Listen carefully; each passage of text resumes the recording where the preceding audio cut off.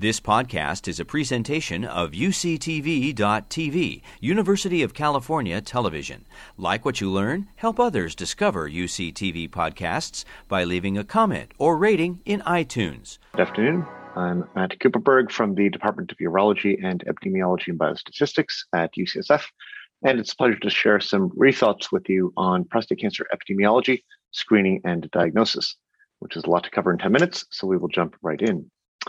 In terms of the epidemiology, the patterns of disease across the United States, prostate cancer, as many of you probably know, is by far the most common cause of cancer identified among men in the US, nearly 250,000 cases anticipated for 2021. It is the second most common cause of cancer death among men, exceeded only by lung cancer. But the number of deaths every year is far exceeded by the number of diagnoses. And this already gets us toward the dilemma which has faced us for many years, which is identifying those cancers which might be lethal and treating them while avoiding overdiagnosing and overtreating the ones which we describe as indolent, meaning they would never cause any symptoms or threat to life if we do not find them. Now, over the years, we know with changing screening policies in the United States, we've seen major shifts in incidence up and down. At the start of the PSA era in the 1990s, prostate cancer incidence shot up as we found many tumors. We settled out to a fairly steady state here. And then as the U.S. Preventative Services Task Force recommended more and more strongly against screening, incidence rates plummeted over the last decade to levels we had not seen since the 1980s. And now we're starting to recover again. In the meantime, cancer mortality rates, which for prostate cancer have fallen nearly 50% at a steeper trajectory than any cancer except lung cancer, where the trajectory can be explained by smoking cessation rates. This drop in mortality has actually plateaued in recent years, in part, not entirely, but in part because of drops in screening. And it's worth pointing out, we will have a whole talk later on racial disparities by Dr. Roach, but it's worth pointing out already that while we have seen drops in mortality for both Black and white men in the United States, this gap, this delta, has not narrowed over the years. Black men face over a twofold increased risk of lethal disease compared to white men, and this has been true over many, many decades without much change. And it's also true that the greatest disparity in terms of race is borne by younger men. Looks at men in their late 40s, 50s, heading up to 60s. And for men in their 40s and 50s, the racial disparity is 3- and 4-fold for Black compared to white men. And this disparity is actually quite different from locale to locale across the United States. This plot here looks at the delta, so the change over time in the racial gaps. So the white bubbles here are changes in mortality for white men compared to changes in mortality for Black men, comparing the early 1990s to the late 2000s. San Francisco is fairly typical in that there is a similar drop for both white and Black men without any real change in the gap, in the delta between Black and white men over time. Some cities have seen a greater drop for white men compared to Black men. And others like Oklahoma up here have actually seen a rise in mortality for Black men and a drop for white men. And this does not necessarily reflect specific policies in the different cities, but does emphasize the fact that a lot of these trends really do need to be looked at the local level. Now, what about screening? So, to summarize a very complex history in one slide, throughout the 1990s and 2000s, as PSA hit the general usage in primary care, we didn't do a very good job. We implemented prostate cancer screening poorly. We tend to over-screen older men. We under-screened younger men. We over-treated low-risk prostate cancer and under-treated high-risk disease. Now, despite all this, remember that graph I showed a few minutes ago, prostate cancer mortality rates have fallen over 50%, in large part, not entirely, but in large part because of screening. But the cost of this was far too much overtreatment of low-risk disease and many avoidable long-term side effects. Now, the Screen None stance by the U.S. task force when in 2012, they said don't screen anybody ever was not the right solution. Rather, we need to figure out a way to screen smarter. But I would argue that PSA is actually the best screening biomarker in the history of oncology. We just need to figure out how to use it better.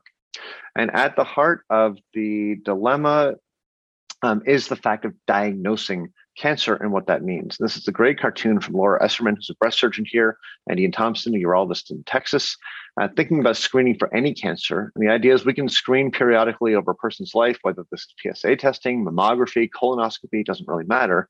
The idea is if you get to the far right of the graph here, you've died of something else, usually heart disease. If you get to the top, you've actually died of the cancer. And there are many prostate cancers that we don't find, even with aggressive screening.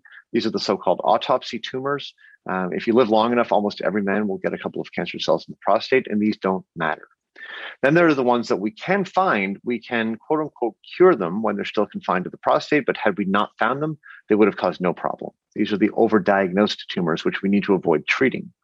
Then there is a population of tumors that we can find. We can treat them before they would have gone on to lethal disease. And this is where we really think we have seen the benefits from screening over the years. And then finally, there are prostate cancers where the PSA is 0.6, then it's 0.7, then it's 3. And by the time we do a biopsy, the cancer has already spread. These are fortunately very rare in prostate cancer, but this is why we don't screen, for example, for pancreatic tumors because of the rate of rise. The tension really is about the rabbits versus the turtles and the impact on the turtle population from chasing the rabbits. Now, we do have a number of trials which help inform what we know about the impact of screening. Lots of controversies around these, but to summarize things very briefly, 2 European trials, the ERSPC and the Göteborg trial in Sweden, do show a drop by about 20 to 40% in prostate cancer mortality with screening compared to no screening. There was a US trial called the PLCO, which you may hear is a counterweight to the European trials, showing no benefit, but in fact, it was not informative because the vast majority of men who were not supposed to get screening in the US arm did in fact get at least one PSA test. So the US trial really did not answer the question. The problem, though, as I alluded earlier, is how we have done screening. So if you look at the typical age that a man gets a PSA test in the US, it's in his late 60s and early 70s. This is far too late because the problem is PSA is prostate-specific antigen. It is not prostate cancer-specific antigen. And as more things happen to the prostate as a man gets older, in particular, the prostate tends to grow. There tends to be BPH, benign growth of the prostate. PSA becomes harder to interpret. The ideal time to screen is much younger, but we don't see much screening for men in their 40s and 50s. And we've also overtreated and undertreated over the years. So these are data from the CAPTURE registry, which we've run at UCSF for many years, showing that over decades, from the 1990s up to the start of the prior decade, the use of active surveillance for low-risk prostate cancer was typically around 10%, far too low. Went up rapidly to 40% just in the most recent years, but this is progress in the right direction, but still not where we need to be. And in the meantime, we've tended to undertreat high-risk disease. Historically, up to 50% of men with aggressive prostate cancer got hormonal therapy alone with no attempt at curative surgery or radiation therapy. This is also improving, but we still have work to do. So can we do it all better? Well, the answer is yes. In 2021, we do have relative consensus across the different guidelines agencies. I'm not going to go through the details here, but all the major guidelines do now argue for shared decision-making between primary care doctors and men about the risks and benefits of PSA testing. There's disagreement in terms of the optimal ages to screen, but there's really less and less of a controversy that screening should be offered. The question, though, is how we do it. And as I mentioned earlier, the best time to screen is a man who's relatively young and does not have BPH clouding the waters in terms of interpreting the PSA. The thing is, when we screen a younger man, we need to forget all about 4.0 as a threshold to define normal. So some terrific studies with very long-term follow-up have been able to demonstrate that if the PSA is less than 1 by age 60, which it usually is, prostate cancer can basically be taken off your list of worries for the vast majority of men. 90% of prostate cancer deaths happen in men who have a PSA greater than 2 at age 60. And if we turn back the clock to looking at men in their late 40s, we can actually make predictions out to 25 years where 3/4 of the population, that's the bottom 3 lines here, can basically not worry about prostate cancer. All the money is in following those in the top quartile. Now, this is defined by a PSA threshold of about 1.4 for men in their 40s, not 4.0. So how do we screen smarter? We are now doing this at UCSF. We've implemented this in primary care. We're recommending early baseline testing for men between ages of 45 and 75, with aggressive secondary testing for those with borderline PSAs before going on to biopsy. So PSA should not be interpreted in a vacuum. We can think about it with factors like PSA, family history, digital rectal exams, to predict not only the likelihood of having cancer, but of having a high-grade cancer that might need treatment if we went on to biopsy. And we'll hear a lot about biomarkers throughout this whole meeting. But in 2021, we have many, many markers to help with pretty much every decision along the continuum, from whether we should get a PSA on to what to do about advanced disease. Specifically for the question of men with elevated PSAs contemplating biopsy, we've got a lot of tests that we are now using routinely at the point of care. These are non-invasive blood and urine tests to help us decide whether to go forward with a biopsy. And at UCSF, we're using the 4K, the EXO test, SelectMDx quite heavily, as well as multiparametric MR. MRI is being used more and more around the world to help guide biopsies. I think it's controversial whether MRI can actually replace a biopsy, and I would argue in 2021 it cannot, because there's too much variation from radiologist to radiologist in terms of the accuracy of their interpretations. This was a nice study from Stanford, which suggested which showed that if you had a PIRADS 5 call, meaning a high risk lesion on MRI, the likelihood of actually having an aggressive prostate cancer ranged from 40% to 80%, depending on which radiologist happened to read your scan. And I would not claim that things are necessarily better at any other major center. So the argument really is that MRI can augment, but should not replace a systematic biopsy. And I would also make the point that ultrasound is still an excellent diagnostic modality. And we looked at a large series of our cases here at UCSF. And it turns out that MRI uniquely identified the highest grade tumor only 6.5% of the time. We find as many or more with ultrasound, and actually with a good systematic biopsy, we do pick up most of the cancers. So to summarize, we really should be thinking about screening or offering screening to most healthy men with a good life expectancy beyond 15 years. And we really need to think about tailoring intensity of screening depending on that baseline PSA and other risk factors. Emerging markers can really help us with decision-making about biopsies, and we here manage low-risk prostate cancer almost entirely with active surveillance, as we will be discussing later on in the meeting.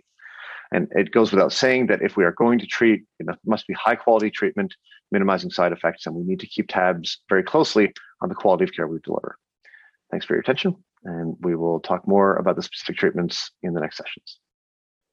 So at this point in time, we can field just a few quick questions. Dr. Kupperberg, comment on the relationship between PSA density, 4K score, ExosomeDx, and MRI in terms of screening and thresholds for first-time biopsy recommendations. And then, are there less invasive tools to use instead of biopsy? Yeah, those are related questions.